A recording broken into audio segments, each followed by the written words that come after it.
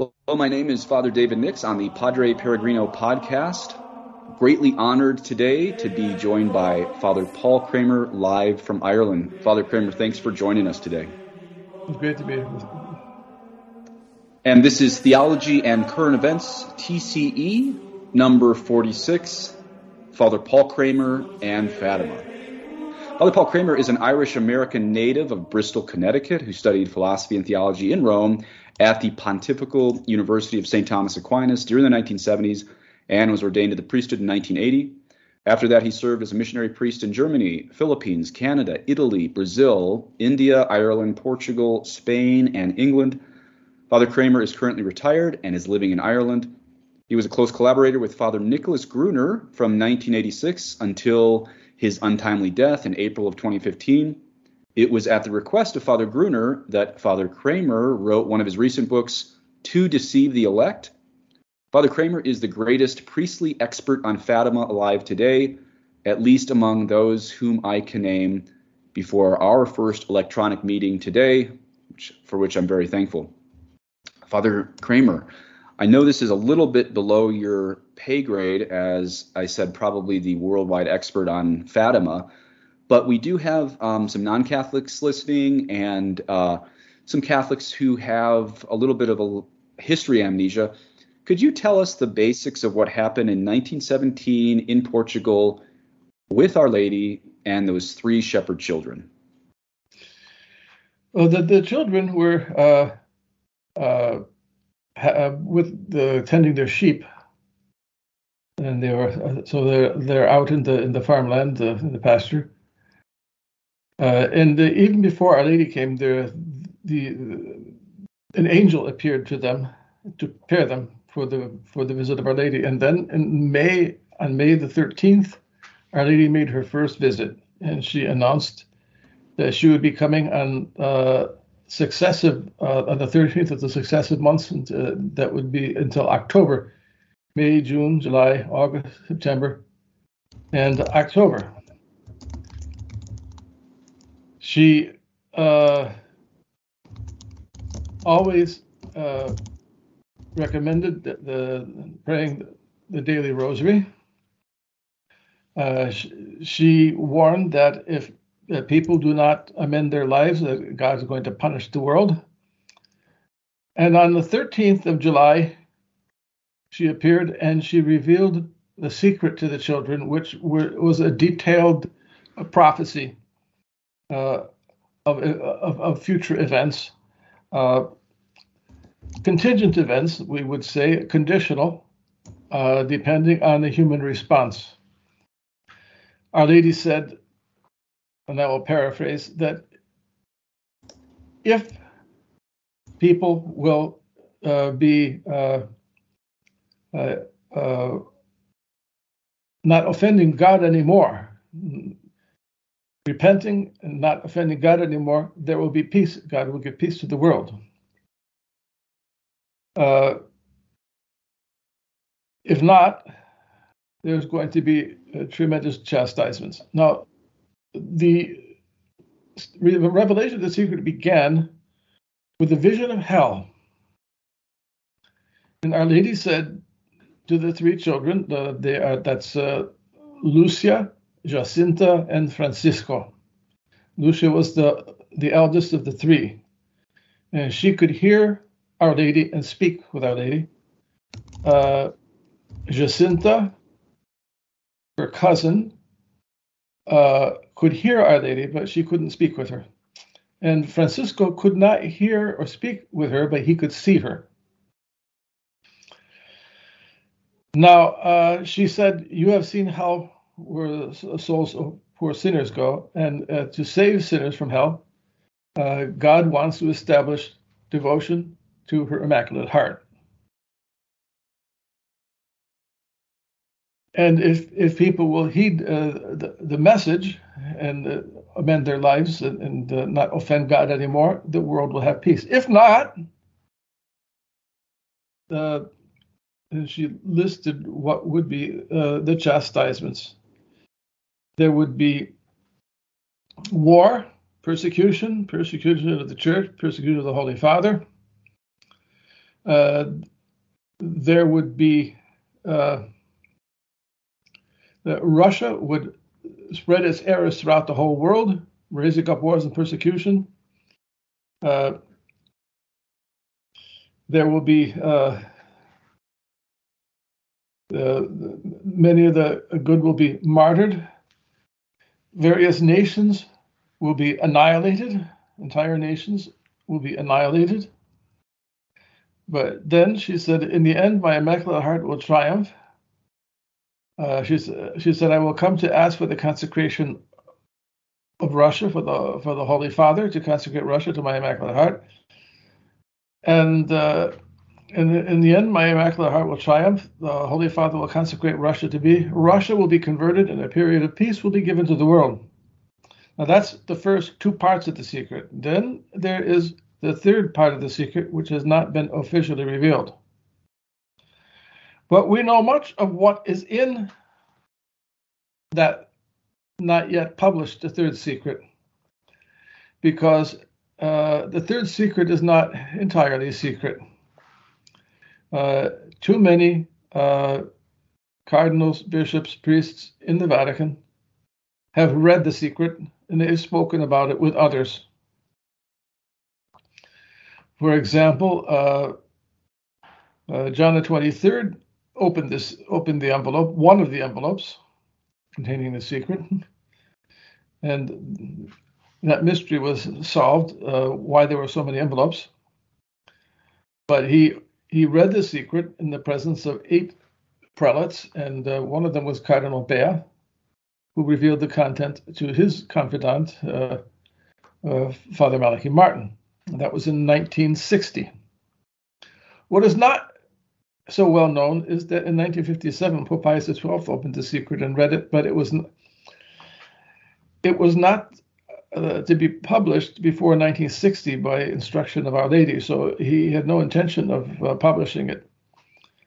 He had some prelates present when he opened the secret. He read it, but it was then put back in the envelope and it was not revealed. It was not announced to the public that the secret had been read.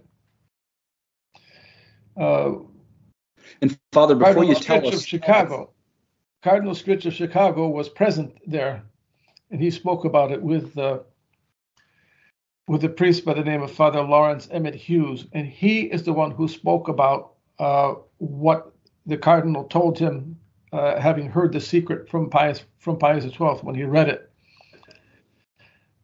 So we have those. That's just 2 examples. Then there is Cardinal Ratzinger, the future Pope Benedict XVI, who spoke about the contents of the third secret. There was Pope John Paul II, who spoke about the contents of the third secret to a group of about 50 pilgrims in the crypt of the Cathedral of Fulda in 1980 in Germany.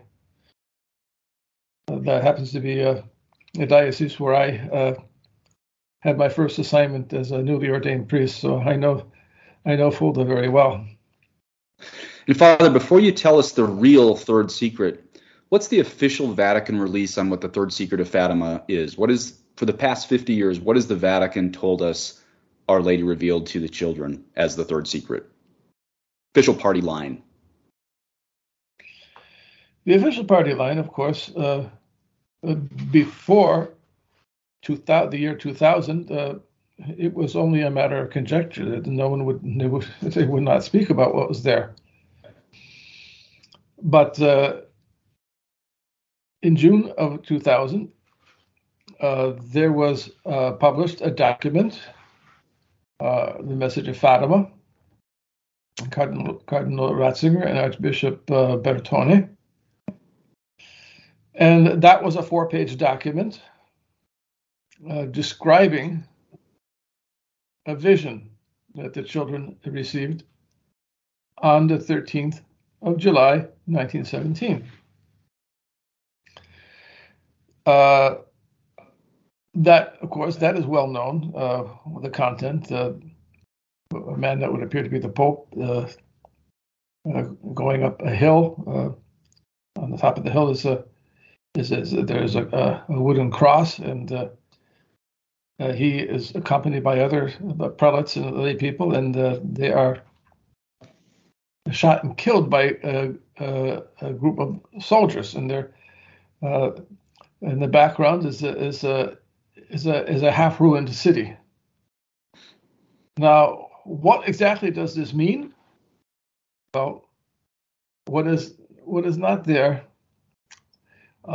is Our Lady's words explaining what is the meaning of the vision. Like, the first thing Our Lady did was to show the vision of hell. And that was the first part of the secret.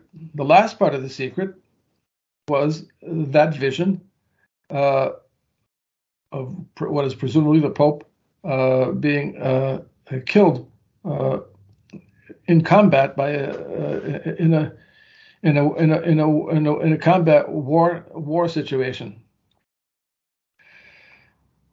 In the first part of the secret, Our Lady, after the vision was shown, she explained, "You have seen hell, where the souls of poor sinners go. To save them from hell, God wants to establish devotion to my Immaculate Heart," etc. The third part of the secret begins with that vision, but then Our Lady's words are written on a single sheet of paper. Those who have read the secret all attest to the fact that it is a letter written on a single sheet of paper. It's not the 3 or 4 pages or 3.5 pages of that notebook pages that were published in the year 2000. Our Lady's words appeared on a single sheet of paper, and we know from too many witnesses who were there. Cardinal Ottaviani was one who spoke about it being written on a single sheet of paper. Cardinal Ottaviani was there when John the 23rd opened the secret and read it. So his word as a witness, his testimony, of course, is rather conclusive, because he's not the only one. There were others who said the same thing. The Bishop of Fatima at the time, John Venancio, when the secret was transferred from the custody of the Bishop of Leiria Fatima to the Holy Office in Rome, before it went off to Rome, Bishop Venancio carefully examined the contents of the envelope without opening it, but he held it up in the light and looked at it, and he said it was a single sheet of paper with approximately 25 to 30 lines handwritten. That's the third secret. That has not been published, obviously.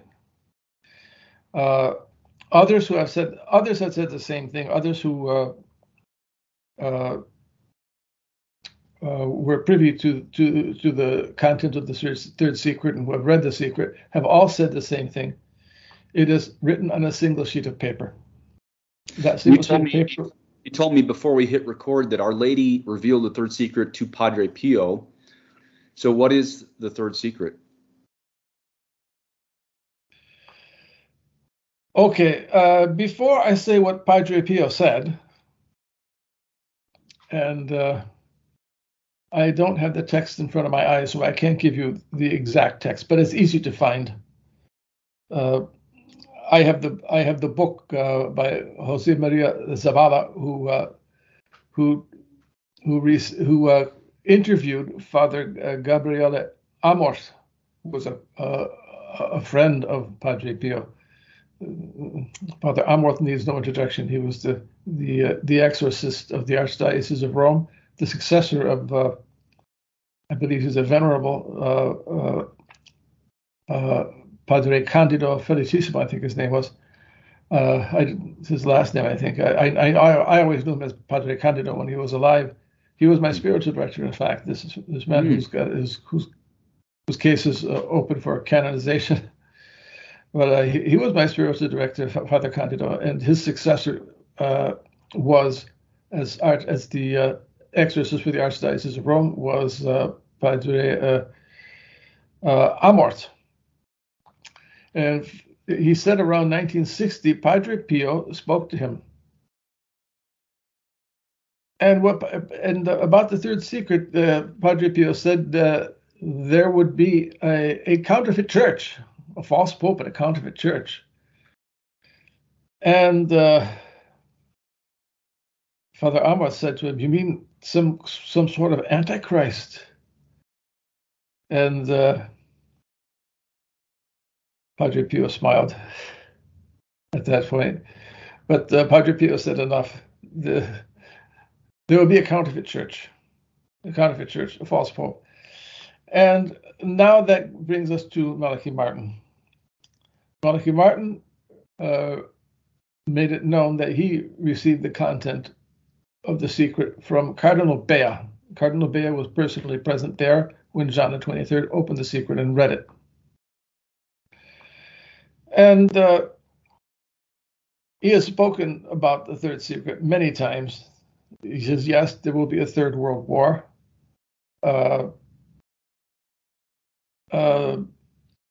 There will be severe pandemics that will wipe out entire nations overnight, things like that. Earthquakes, that was tremendous earthquakes, and it was also revealed elsewhere by Our Lady to Blessed Elena Aiello that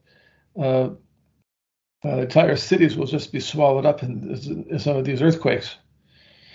But that is not the most frightful thing in the third secret. He said if that was known, all the Catholics of the world would be filling the churches, lined up even outside the churches. They'd be on their knees before the Blessed Sacrament, pounding their breasts and begging God for mercy. What Father Malachi Martin said, of course, is corroborated by what was revealed by Cardinal Stritch to Father Lawrence Emmett Hughes, by the way. But I'll get first the details of what he said, what Father Malachi Martin said. I spoke with Malachi, and I said, I've done much research on the secret of Fatima. And I believe that in the third secret it is revealed that there will be an anti-pope who will be a heretic. And Father Malachi replied to me, were it only that. So it's something much worse than just a heretic anti-pope. What is much worse? Well, that is what Cardinal Stritch spoke of to Father Hughes.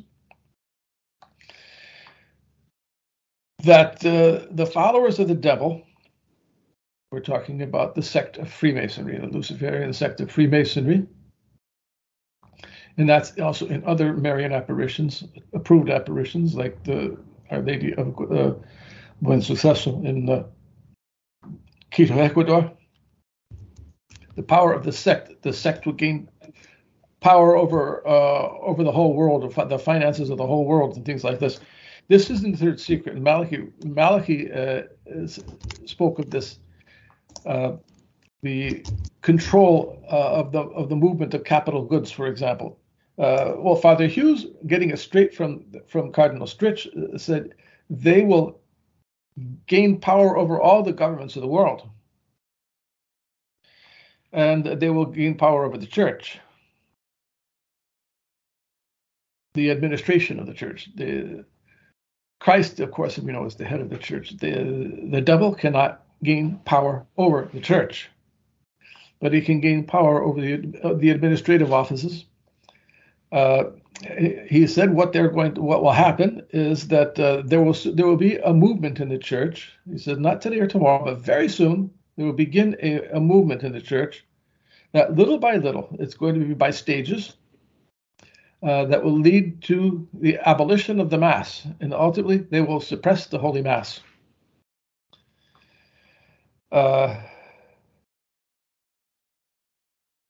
In another diocese, I think we have no signs of that coming down the pike, right? That's coming very soon. If you read my 2 volumes To Deceive the Elect, you'll see that this is the agenda of Jorge Bergoglio, which is ultimately to have full communion with the Protestants and to have communion with the non-Christian religions. Bergoglio is not a Christian, and he is a pantheist. He is a Freemason. I'm not afraid to say it. I know from inside source. I can't mention the name. We're talking about a cardinal who spoke about it, and the damning evidence that Bergoglio is indeed a Freemason. As I explained in document in my book on Bergoglio, the second volume of the Case Against Bergoglio, To Deceive the Elect, Volume 2, on the True and the False Pope, the Case Against Bergoglio, I have documented exactly what is this new false religion that Bergoglio is going to establish as the religion of his church. He is the founder of a false counterfeit church. And do you believe, Father? Do you believe we have a pope alive right now? Yes, we do. His name is Benedict XVI.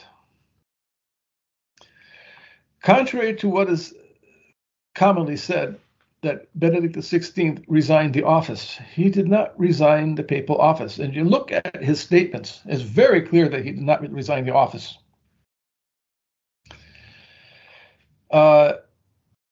He compared in an interview, a recent interview, in fact, he compared his renunciation, not resignation, his renunciation to a pope in the first millennium. He says, no pope has done this sort of thing since the first millennium. No pope has renounced since the first millennium. Now he's a highly learned man. He knows that Gregory the 13th, Gregory the 12th, rather Gregory the 12th, resigned the papacy at the time of the Council of Constance. He knows that Pope Saint Celestine V resigned the papacy, I think around the year 1303, if I remember correctly.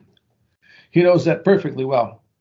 So what does he mean when he says no pope has renounced since more than 1,000 years?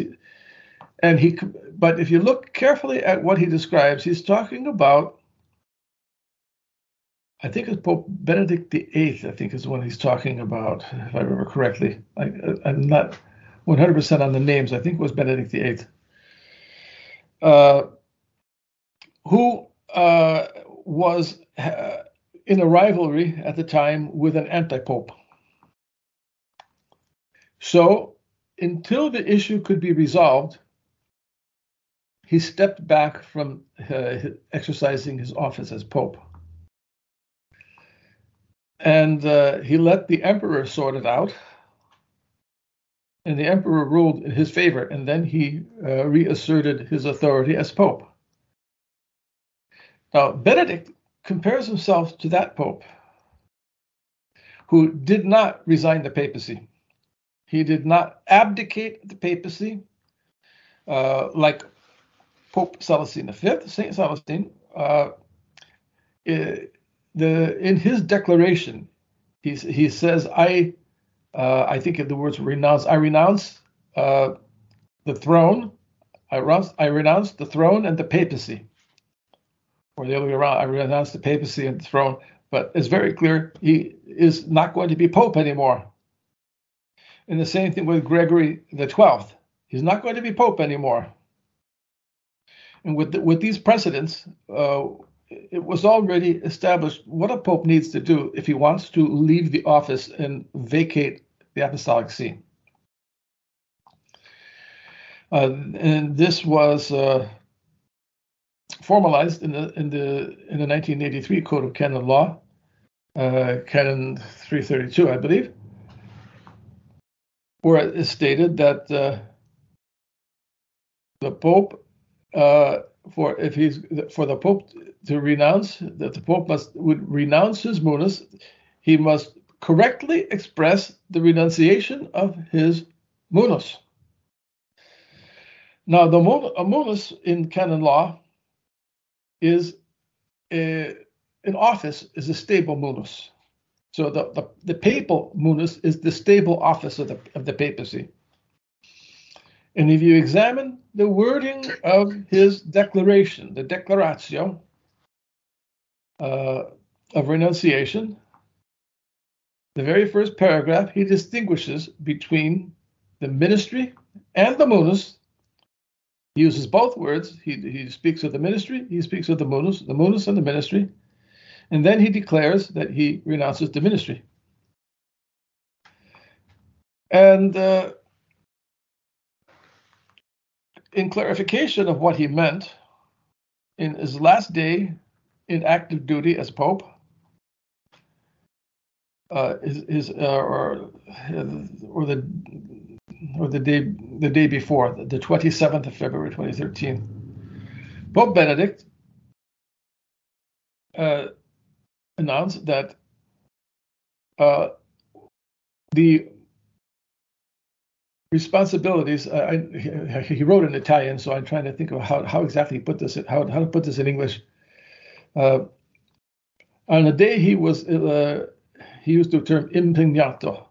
On the day he received his commitment, his papal duties, he received on the day of his election.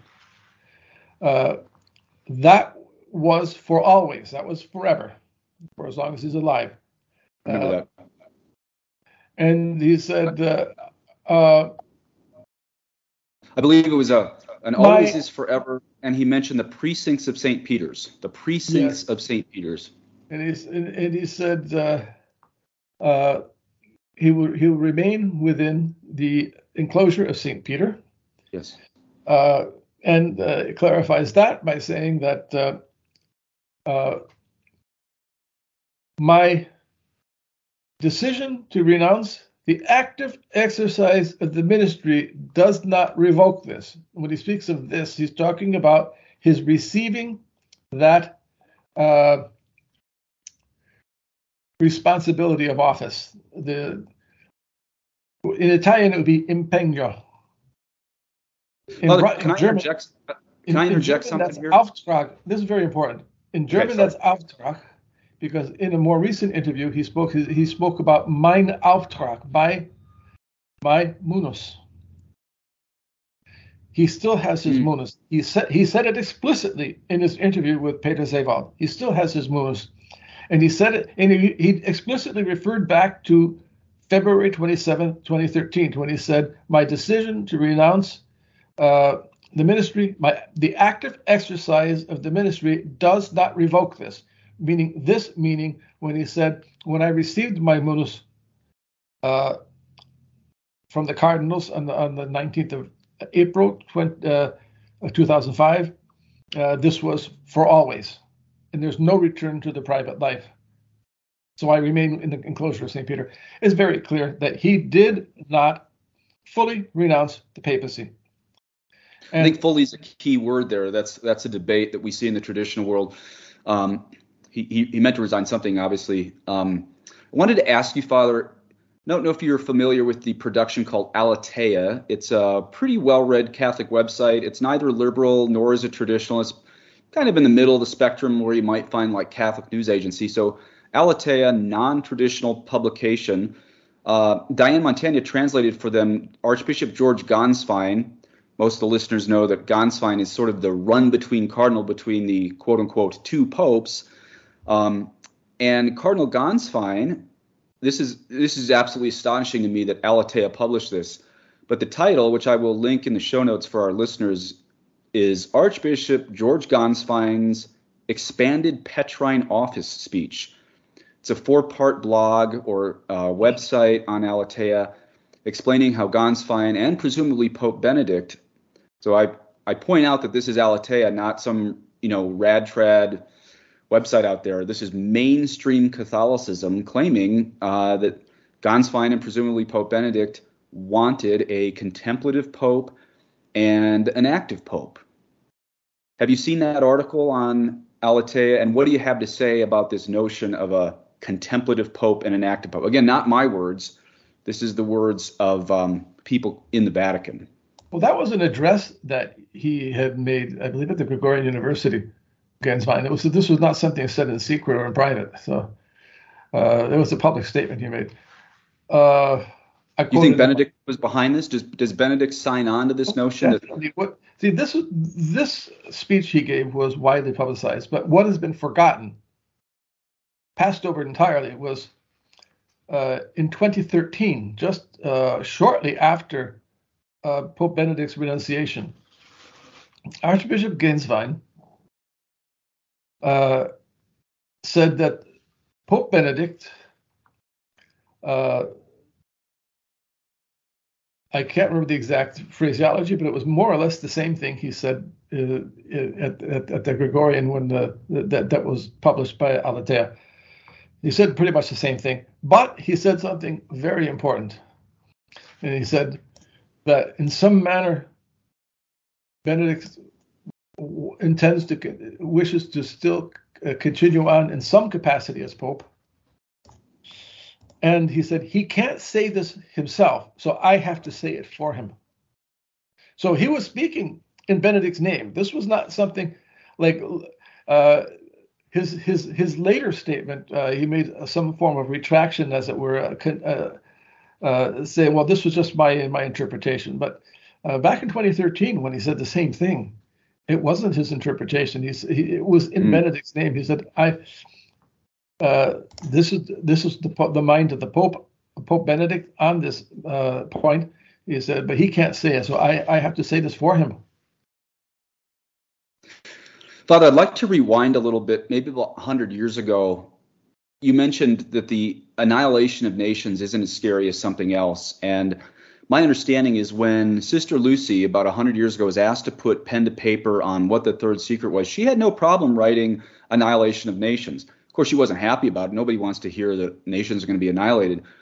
But something terrified her more than that it took her months to put pen to paper to the rest of the third secret. Some people say that is apostasy of the church from the top down. Can you shed some light on that? It will be I emphasize the word apparent. The apparent apostasy of the church from the top down.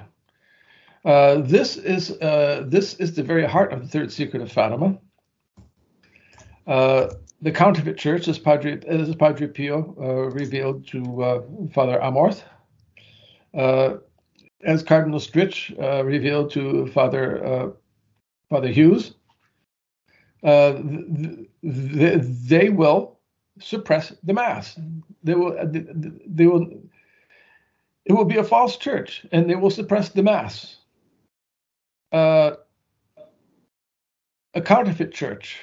And as Cardinal Ratzinger had said, that what is in the third secret has been said in many other Marian apparitions. Well, there are many that speak of this counterfeit church. You find in the Revelations to Blessed Anne Catherine Emmerich, for example, and of course the revelation made by Padre Pio and many others.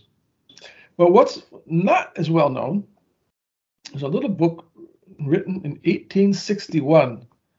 By Cardinal Manning, Henry Edward Manning, a vastly erudite English cardinal of Irish descent. And the title of the book is on the present crisis of the Holy See. It's a series of four lectures compressed into one book, about 90 pages long. And there he remarkably explains in these 90 pages the entire mystery of the end times. And Cardinal Ratzinger spoke of the third secret of Fatima. He said it's about the end times. innovisibi is the word he used, the last things, and we're not talking about the four last things, death, judgment, heaven, and hell. He's talking about the last things, meaning the eschatological. In the Greek, eschata is the last things. The last things, which are the end time prophecies of Scripture, because he's talking about how what is in the third secret is in Scripture, and he said specifically the last things. For example, when the prophet Daniel says these things will take place at the end, that's what he means by the last things. The apocalyptic texts of Scripture that deal with the end times, the last things. That this is the content of the third secret of Fatima, and it is the unanimous teaching of the ancient fathers on this point. Those who speak of it are all in agreement. They teach in unison that, as the cardinal put it, the church will appear to have been swept from the face of the earth. The Pope will be, the true Pope will be driven out of Rome. Rome will revert to its ancient paganism. And it will appear that the church doesn't exist anymore. It will appear that it will look like the church has been swept off the face of the earth. And he said, this is not my opinion. The cardinal makes it very clear, this is not my opinion. This is the ancient fathers and all the greatest theologians who have explained this. So this goes back to the unanimous teaching of the ancient fathers. How do we square that? How do we square that with the fact that church must be visible? The church must be visible, but not obvious in your face all the time. It is most of the time. It has been over the centuries. Very, very obvious. Very much luminously visible. But as theologians have explained, that visibility can be greatly obscured. And I'm quoting two great works on the Apocalypse in my second volume, where it is stated by one of the theologians that being quoted that the church's visibility can be obscured so that it will not be so obvious. But he compares it to the sun hidden by clouds. I like the eclipse analogy of where we are right now.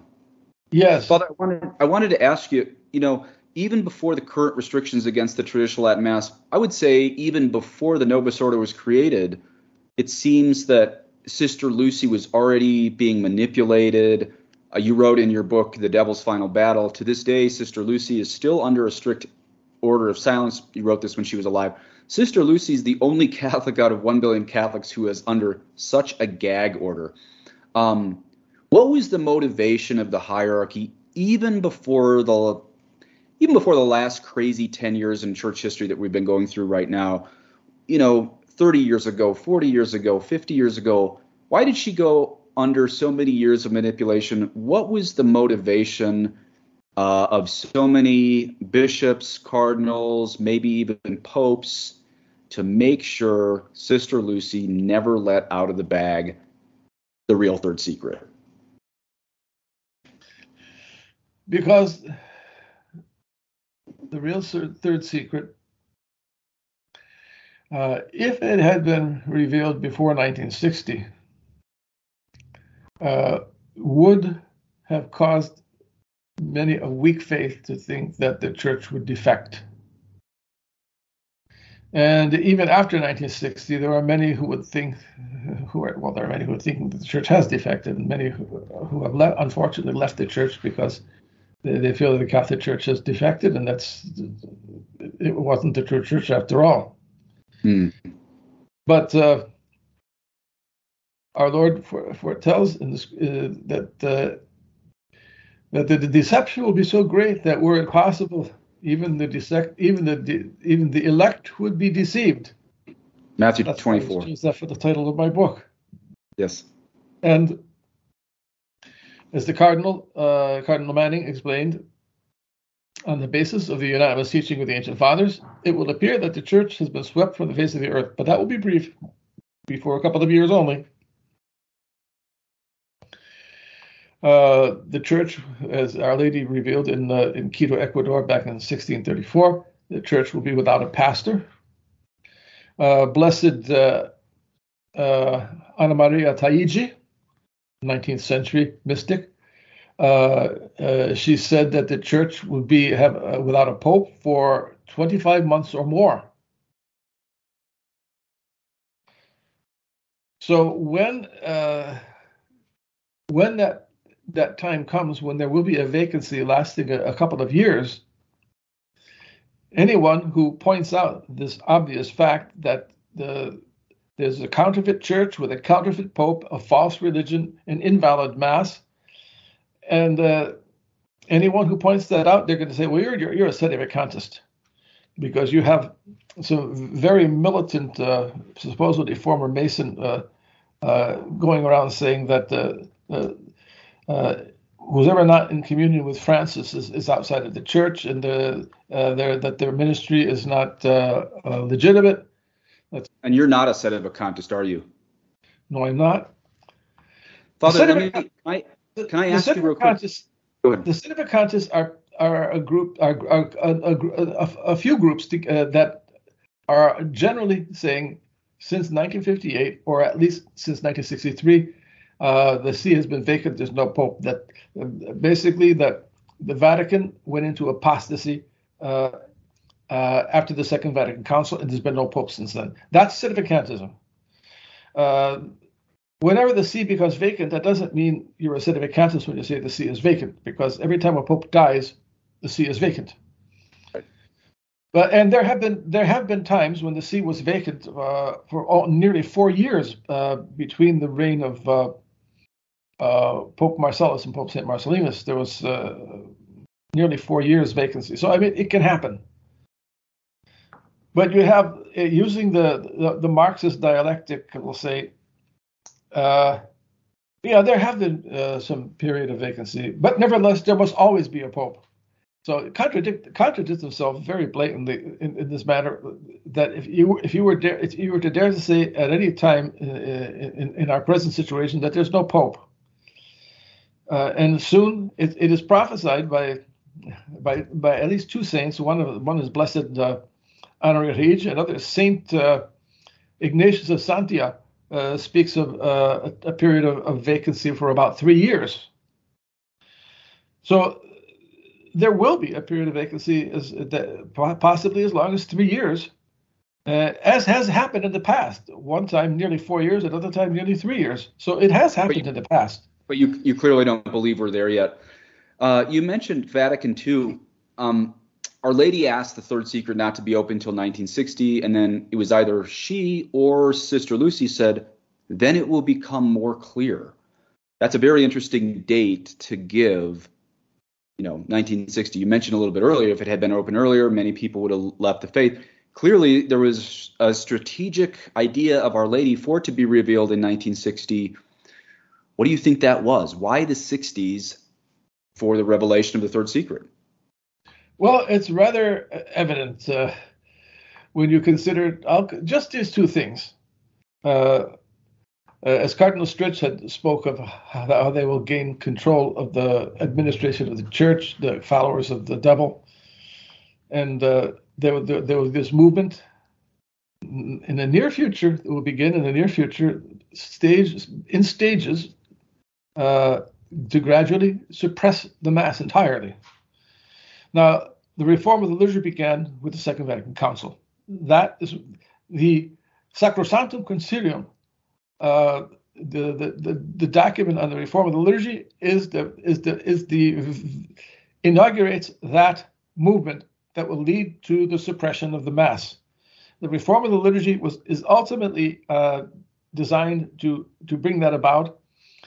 The Novus Ordo liturgy, for example, I remember an Italian friend of mine, a Franciscan priest, was reading to me published Masonic documents from the 1920s outlining what kind of reforms they wanted in the liturgy. And in these 1929 Masonic documents, they are describing precisely, in detail, the Novus Ordo Mass. And this movement goes back a long time. You look at the condemnation of the for the proposed reform of the liturgy by the Pseudo Council of Pistoia of Pope Pius VI. That's in 1794, I believe. The propositions he's condemning are precisely to do what was the reform of the Novus Ordo, the Vatican II reforms of the liturgy. That it should be all in the vernacular, that it should be done in a loud voice. I can't remember what every detail. You mean to say in God's sovereignty, he would allow in his permissive will a false council like Pistoia? How is this possible? Well, how is it possible? Well, because it is revealed, God revealed it. It's in Scripture. Saint Paul says, I think in the 20th chapter of the Acts of the Apostles, this discourse he gave, I believe, in Malta, and he said he's talking to bishops, and he says it's from among your ranks that the traitors are going to arise. And sure enough, it was the bishops of the Second Vatican Council. Most of them were deceived. I remember Archbishop Robert Dwyer said, we had no idea what was intended by the wording of these documents. I quoted it in my book, the Suicide of Alternate Faith and Liturgy. You'll find the precise quotation of what Archbishop Dwyer had said. He was there at Vatican II. And basically, what he's saying is that the bishops, the vast majority of the bishops, had no idea that there was a revolution planned. It's what Archbishop Lefebvre used to call the time bombs in the Second Vatican Council, because they're worded almost innocuously, with enough disclaimers to make it look like it's no big deal. It's just going to be a revision of the liturgy. There have been many revisions of the liturgy in the past, and it's just going to be the revision of the liturgy. But you'll read very closely, and you see that it's a liturgical revolution that was planned. And what is revealed at Fatima, as Cardinal Ratzinger explained to his former professor, Father Dr. Ingo Dollinger, who was a priest for 60 or 70 years. He died recently. He died at the age of like 95 years old when he died, 95, 96, 97, something like that. And he spoke with Cardinal Ratzinger in around 1991 about the contents of the Third Secret of Fatima. I first learned about this when I went to Brazil. He was Dr. Dollinger was the rector of the Immaculate Heart of Mary Seminary in Anápolis, Brazil. And I spoke with some of the priests and deacons who were in that seminary and who had spoken with Dr. Dollinger, what Dr. Dollinger had revealed about the Third Secret, what Cardinal Ratzinger had revealed to him about the Third Secret. And of course, I knew the entire content of Cardinal Ratzinger's revelation about the Third Secret to Dr. Dollinger long before that article was written. That Our Lady warned about changing the Mass, and and she spoke about that there would be an evil council, and she made a warning against changing the Mass. And what was more explicit, of course, was Cardinal Stritch saying that this would going to lead to the total suppression of the Mass. Now, I personally went down to visit Dr. Dollinger, and we spoke about these matters, and he confirmed that he was rather shocked on the 26th of June, 2000, when the supposed Third Secret document was publishing the entire Third Secret, and Cardinal Ratzinger was saying this is the entire Third Secret. Well, if you know the interpretation, Our Lady's words, it's all there symbolically, but it's not there explicitly, because Our Lady said explicitly her explanation of what the vision is about, and it is there that Our Lady speaks about the suppression of the Mass, and basically how there will be the one world government and one world religion that St. Pius X warned about, and Father Dr. Dollinger was really on traveling down to visit the Cardinal, to concelebrate Mass with him. This question was just burning in his mind. And he told me, I confronted Ratzinger to his face. And as far as this additional content of the Third Secret, I discussed that with him. And he said, after the Mass, we were removing our vestments. And during the entire Mass, this question is burning in my mind. And he said, so he asked him point blank,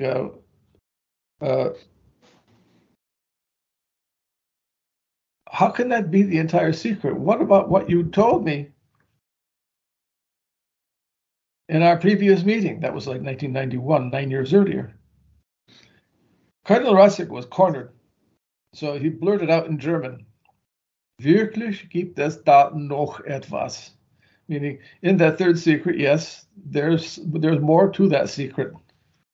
There is more. And what is in that Third Secret, of course, was not just revealed by Cardinal Ratzinger, but it was revealed by Malachi Martin. It was revealed by Cardinal Stritch, and publicized by Father Lawrence Emmett Hughes. In other chancery offices, there were priests who spoke to some extent about the Third Secret having been read and opened in 1957 by Pope Pius XII. And so what we know is, and what Padre Pio, of course, received the Third Secret from Our Lady herself, when it was related to her, to him, how Our Lady sat in the chair in Rue de Bach in Paris. Padre Pio replied to the person who was talking to him and said, referring to his own monastic cell, his own cell in the friary, he says, "Here she walks."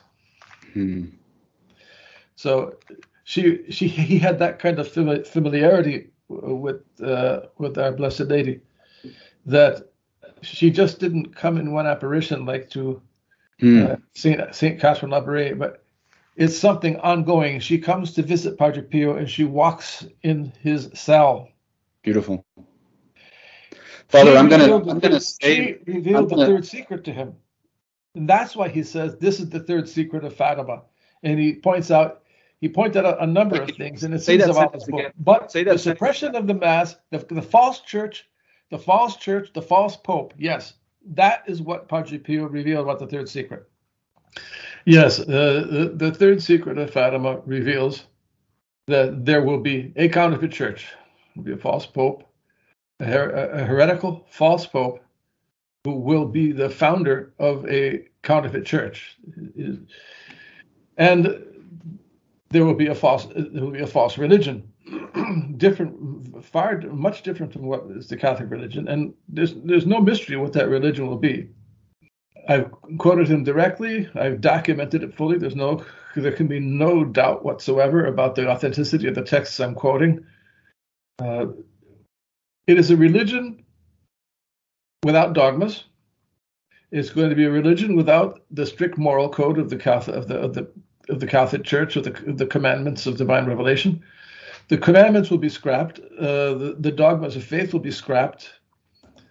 The Mass will be suppressed, and it will be there will be no proselytism.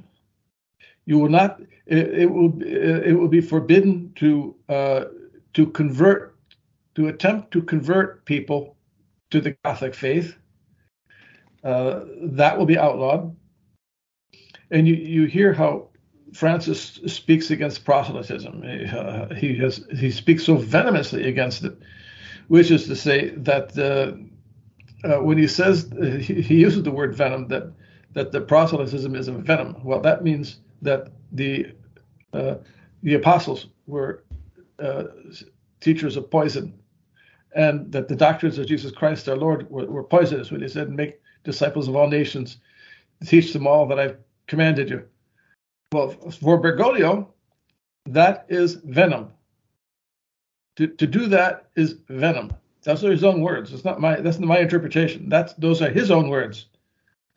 And that's this idea of no more dogmas, no strict moral codes,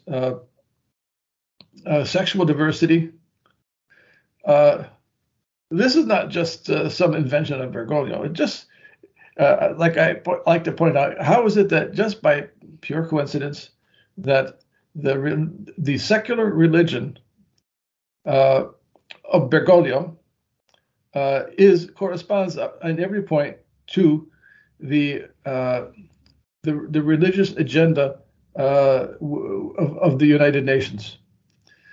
Now, during the reign of Pope John Paul II, there was a priest by the name of Father Michael Schuyans, eventually became a bishop, Bishop Michael Schuyans. He was appointed to the Vatican's delegation to the United Nations, and he investigated the United Nations in great depth. Bishop Schuyans was a vastly learned man. He had multiple doctorates. He wrote scores of books. I mean, he wrote a huge number of books. This is an extremely learned, erudite man.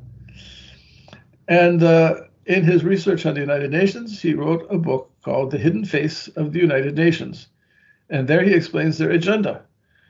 So, and this matches exactly what is in the third secret of Fatima. The political agenda, the geopolitical agenda, and that's why I wrote a book called The Mystery of Iniquity, the secret of Fatima in the geopolitical perspective, because there is the geopolitical perspective of the third secret, but all of this is ordered to a spiritual end.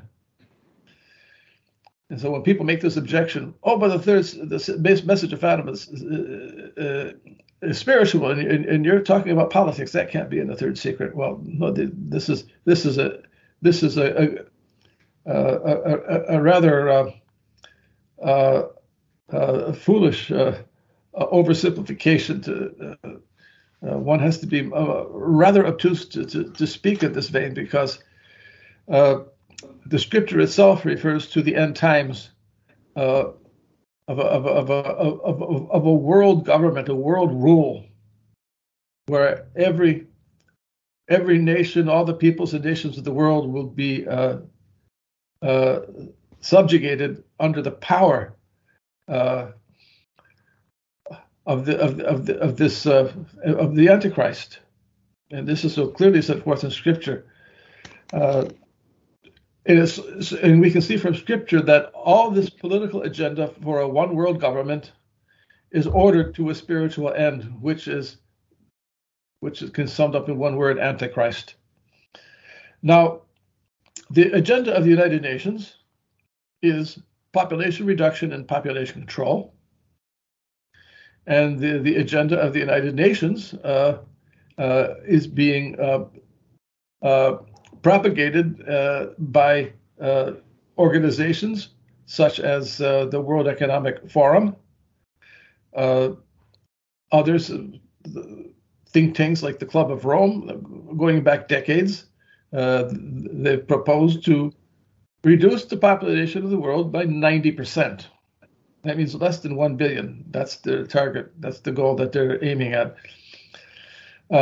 So reproductive health is the second plank of their agenda, of course, and that's to bring about the population reduction. Sterilization, contraception, abortion. And now we can add to that vaccination. Bill Gates said one of the things to be used for reduction of population will be vaccines. The reproductive health will be the agenda for reproductive health is ordered to the first point, which is the population control and reduction. So they want to drastically reduce the population. Thirdly, there is the sexual diversity. Now, we know what God created the procreative faculty for. He said, increase and multiply. When he created the human race, when he created Adam and Eve, he said, increase and multiply. And that is what the procreative faculty is for. But the sexual diversity of the United Nations allows the abuse of the procreative faculty to be used just for every other purpose imaginable, except the reproductive function, which is the natural purpose of that faculty. So this is why Francis Bergoglio brings in these transgender people into the Vatican and treats them as honored guests. And out of one side of his mouth he'll say, well, I uphold the teaching of the church. But he doesn't say what the teaching of the church is, because he's talking about the teaching of his church. His church is the counterfeit church of sexual diversity. He has spoken against, like I said, proselytism, and that's part of the United Nations agenda. He's been promoting loudly with his actions that speak louder than words the United Nations agenda for sexual diversity. As far as population control, I remember in the Philippine National Enquirer, a full page devoted, almost, I think the half of the page was just a photograph of Francis with the quotation when he says, tells people not to multiply like rabbits. I mean, this is unthinkable that a Catholic Pope would ever say such things. Pope Pius XII spoke of the numerous family with numerous children as the glory of the church, and this impostor Francis is adopting the agenda of the United Nations of population control. He's promoting, in his own way, sexual diversity, which would lead to the abolition of all the strict moral norms of the commandments of God, the moral code taught by the church, the dogmas of faith, and it's all ordered to the fourth point, which is the worship of nature. The worship of nature, and of course, there we see Mother Earth. Bergoglio brought in members of the Jain sect, the Indian pagan sect, who don't believe in God as we do. And Bergoglio said to them, it's good that you like Mother Earth, because it is she who gave us life and who protects us. So he made a profession of faith. Mm. Scripture reveals that God created the earth and the earth was void. God created life on the earth. In his providence, God provides for and protects life on earth. The earth doesn't give life. God gives life. God puts life on earth. But Bergoglio says it's Mother Earth that gave us life and protects us. And he brought in the Pachamama, Mother Earth idol to the Vatican. And it just so happens that Mother Earth worship is the agenda for the one world religion of the United Nations. Again, the message of Fatima speaks of this heretic, false pope, and his counterfeit church. And this nature worship, perhaps most people don't know this; they're not aware of it. But the portal of entry into Satanism, into the Luciferian sects and Satanism, it begins with nature worship. It starts with the worship of nature and it ends with the worship of the devil. It is Luciferian. And the Masonic sect is Luciferian, as I've explained in my Mystery of Iniquity, my earlier book, quoting their own authors. They are the ones who proclaim themselves Luciferian. And it is the sect of Freemasonry that has gained control of the high offices of the United Nations and of the agencies, the non-governmental agencies, and dictate to the office holders in the governments of the world, where they have to obey them. They have to obey their orders. And that is what Albert Pike said in the Morals and Dogma of Freemasonry. He said, we will be the rulers over the masters of the world. And that's happening now. And there will be the Great Reset, which is that United Nations agenda, which is to bring about, as Malachi Martin said, the control of the movement of capital goods. There's going to, in the Klaus Schwab of the World Economic Forum, speaks of the interruption of the supply chain. They're very open about saying this. If you say it, you're labeled a conspiracy theorist. But this is not something a conspiracy theorist has cooked up in his mind. They are saying they are in our face proclaiming this agenda. And Klaus Schwab speaks of it as I mentioned. And Our Lady of Fatima said that there will be hunger, war, hunger, and persecution of the church. In the vision, Jacinta spoke of as referring to the third secret. She saw vast throngs of people, starving people looking for food. And this is coming very, very soon. We're talking about the next 2 or 3 years. It's going to be a global famine such as there has never been in the whole world. There have been famines in regions and in countries, but there's never been a global famine like there's going to be one now. And this is something planned. Those people who control the United Nations is just a management agency for the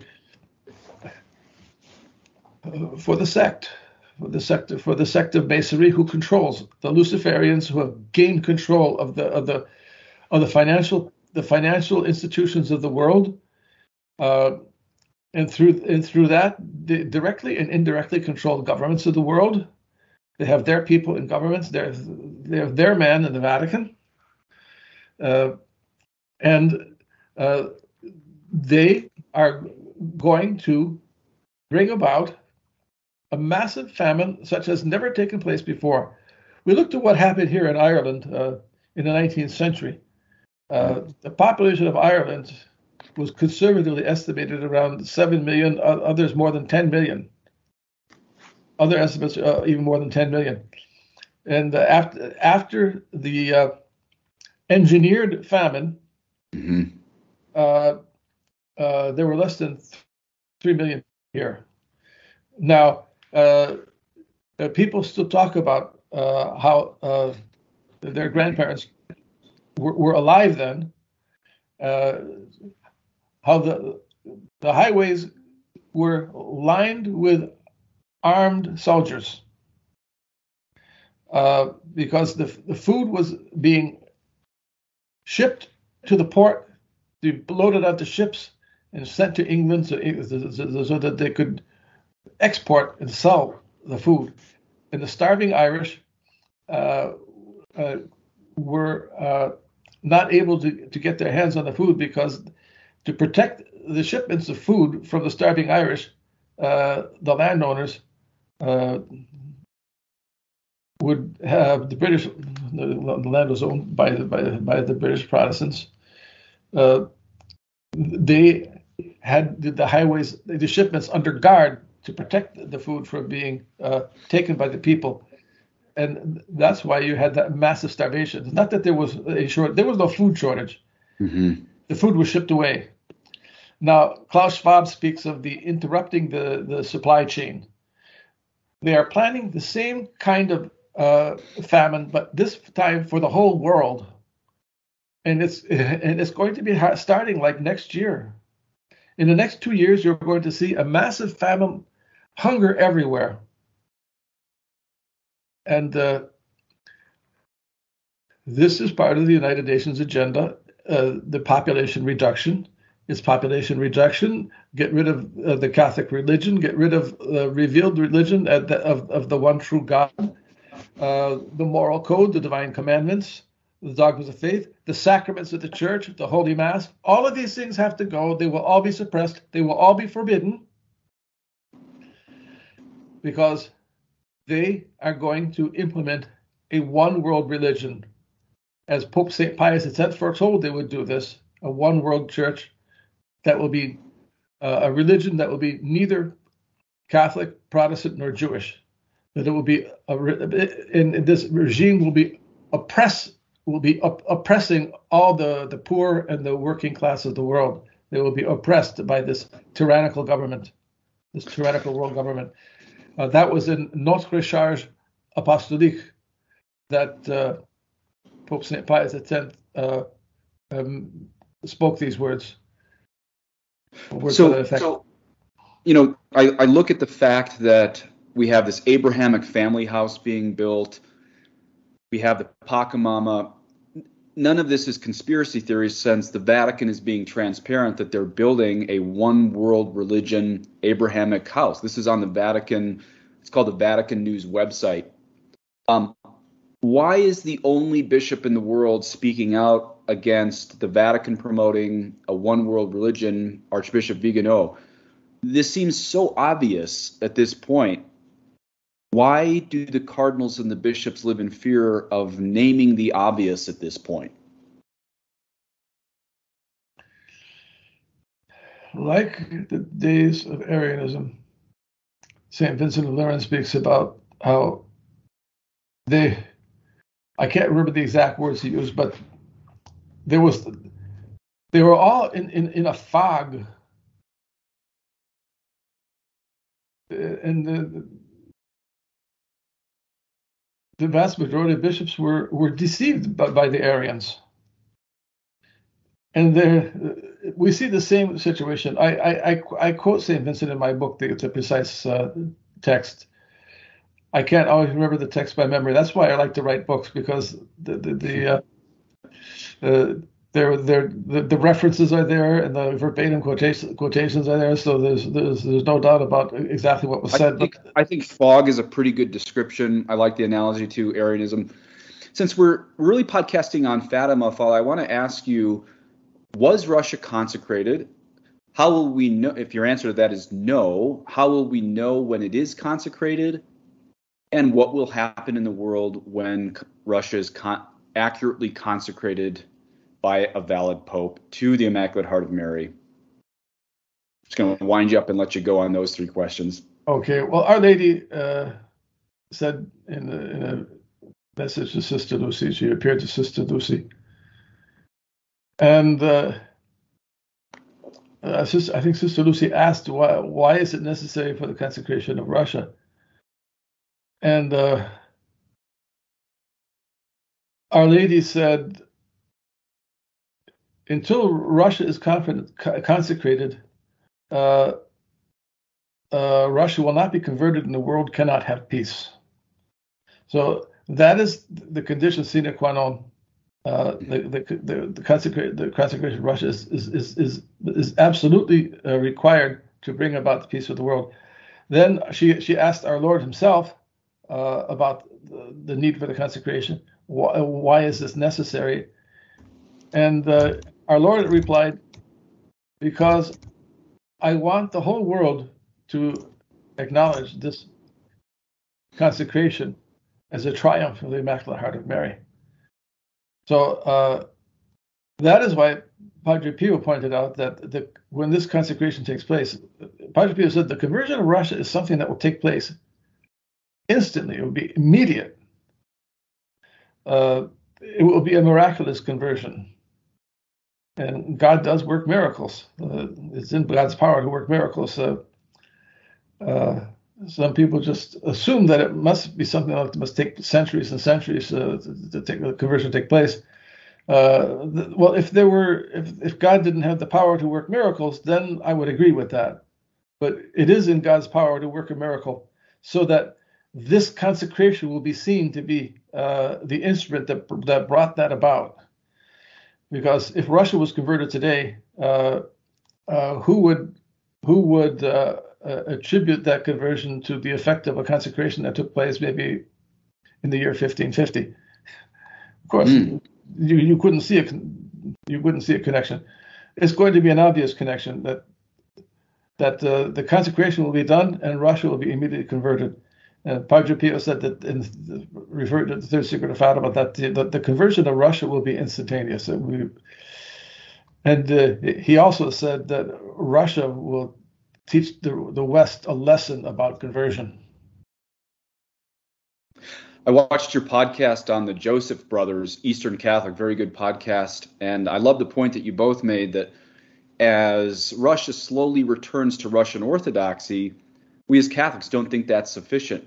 But when she fully returns to Catholicism, it will be the Eastern Catholicism that was in Russia for several hundred years before the schism. And that will be relatively easy because even though we don't think Russian Orthodoxy is enough to convert back to, it hasn't been as influenced by modernism as the West. Did I understand that part of that podcast that you did correctly?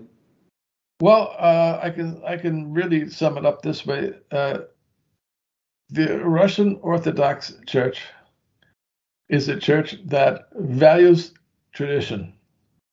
It has not abandoned tradition. It very steadfastly adheres to tradition. And when they are united with the rest of the Universal Church, the Russian Orthodox Church will be in the Catholic Church under the jurisdiction of the true Vicar of Christ, and they will be a beacon of divine truth because they will adhere so strictly to tradition and be an example for all to follow.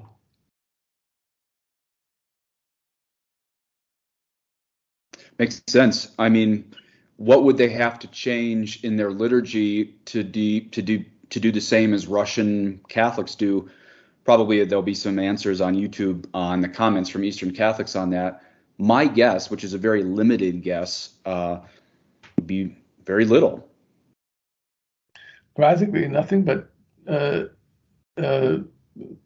instead of naming the patriarch, they name the Pope, and that would be a Catholic, because their liturgy hasn't changed. Basically, it's just it's the same liturgy they had going back to the days of Cyril Methodius, going back further to the Greek Patriarchate of Constantinople. It's the divine liturgy of Saint John Chrysostom. Father, why do you think Pope Pius XII, Pope John Paul II, you don't think their semi-attempts at consecrating Russia to the Immaculate Heart of Mary were valid? Clearly, we don't have any peace in the world to prove from that. Why don't you think they just did it? I mean, I heard you say on another podcast, 5 minutes of doing what Our Lady asked from one pope, and we could have been saved all this trouble in church and state. Why didn't they do it? Well, I think it's the second volume of the English translation of The Whole Truth About Fatima by Frère Michel de Saint-Trinité. Gives two texts of Our Lady's words when the formal request for the consecration of Russia. And on page 555, you read in the text where Our Lady asks that the Pope, together with all the bishops, and the Pope commands all the bishops together with him, to consecrate Russia to the Immaculate Heart of Mary. That it's to be done by the Pope together as a public and solemn ceremony of consecration, act of consecration, public and solemn, done by all the bishops of the world, each in their own cathedral. And Sister Lucia, you see this in her official documents. She emphasizes this point that each bishop in his own diocese on the same day as the Pope must solemnly, publicly consecrate Russia to the Immaculate Heart of Mary, and the Pope must do the same.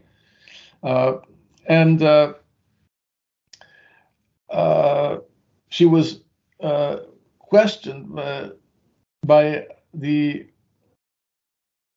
I think it was in 1982 or I don't remember. It doesn't matter. This documented in my books and in Father Gruner's books. And in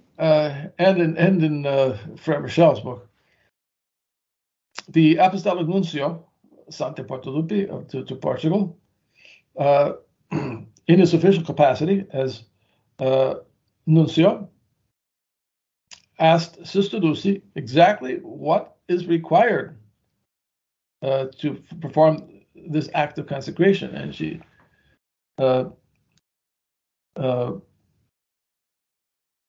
she said that it must be the Pope, and it must be done together with all the bishops, public solemn ceremony, and it must specify Russia by name. All these conditions are required. This is what Our Lady asked for, and that's on page 555 of volume 2 of that book, where this is what Our Lady requested. In God's name, God requests consecration of Russia, the Pope, together with all the bishops of the world, to consecrate Russia to her Immaculate Heart in a public solemn ceremony. The Pope, together with all the bishops of the world, each in their own cathedral, public solemn ceremony. So unless it's the Pope, a true and valid Pope, together with all the bishops of the world, performing the solemn act of consecration, each in their own cathedral, on the same day, it's not done, because that is what Our Lady asked for. That is the act that was requested, and that is the act that has not yet been done. And it's obvious that it has not been done. It's never been done. So let's end on a good note. Besides the conversion of Russia, what will happen in the world and the church when Russia is validly consecrated to the Immaculate Heart of Mary by a Pope and all the bishops? The domination of the world by evil will end. The consecration of Russia will bring about the conversion of Russia. And the conversion of Russia will turn Russia into the instrument of the conversion of the whole world. The powers of evil will be definitively defeated, and the triumph of the Immaculate Heart of Mary, the kingdom of Christ will, the church will, the nations will convert to the church. All the nations of the world will convert to the Catholic faith and the Catholic Church. And this will be the triumph of the Immaculate Heart of Mary that she promised. In the end, by Immaculate Heart will triumph. Russia, the Pope will consecrate Russia to my Immaculate Heart. Russia will be converted, and a period of peace will be given to the world. And what about the part, though, it'll be too late? She never said it was to be too late. So it will be late. It will be late, not too late. It will be late. The words too late do not appear there. Interesting. Most of the time I even hear traditionalists quote that. They say it will be too late. They need to read the Portuguese text. The Portuguese text does not say too late. Okay. What a wonderful way to end this podcast. Father Paul Kramer, thanks so much for joining us on the Padre Peregrino podcast.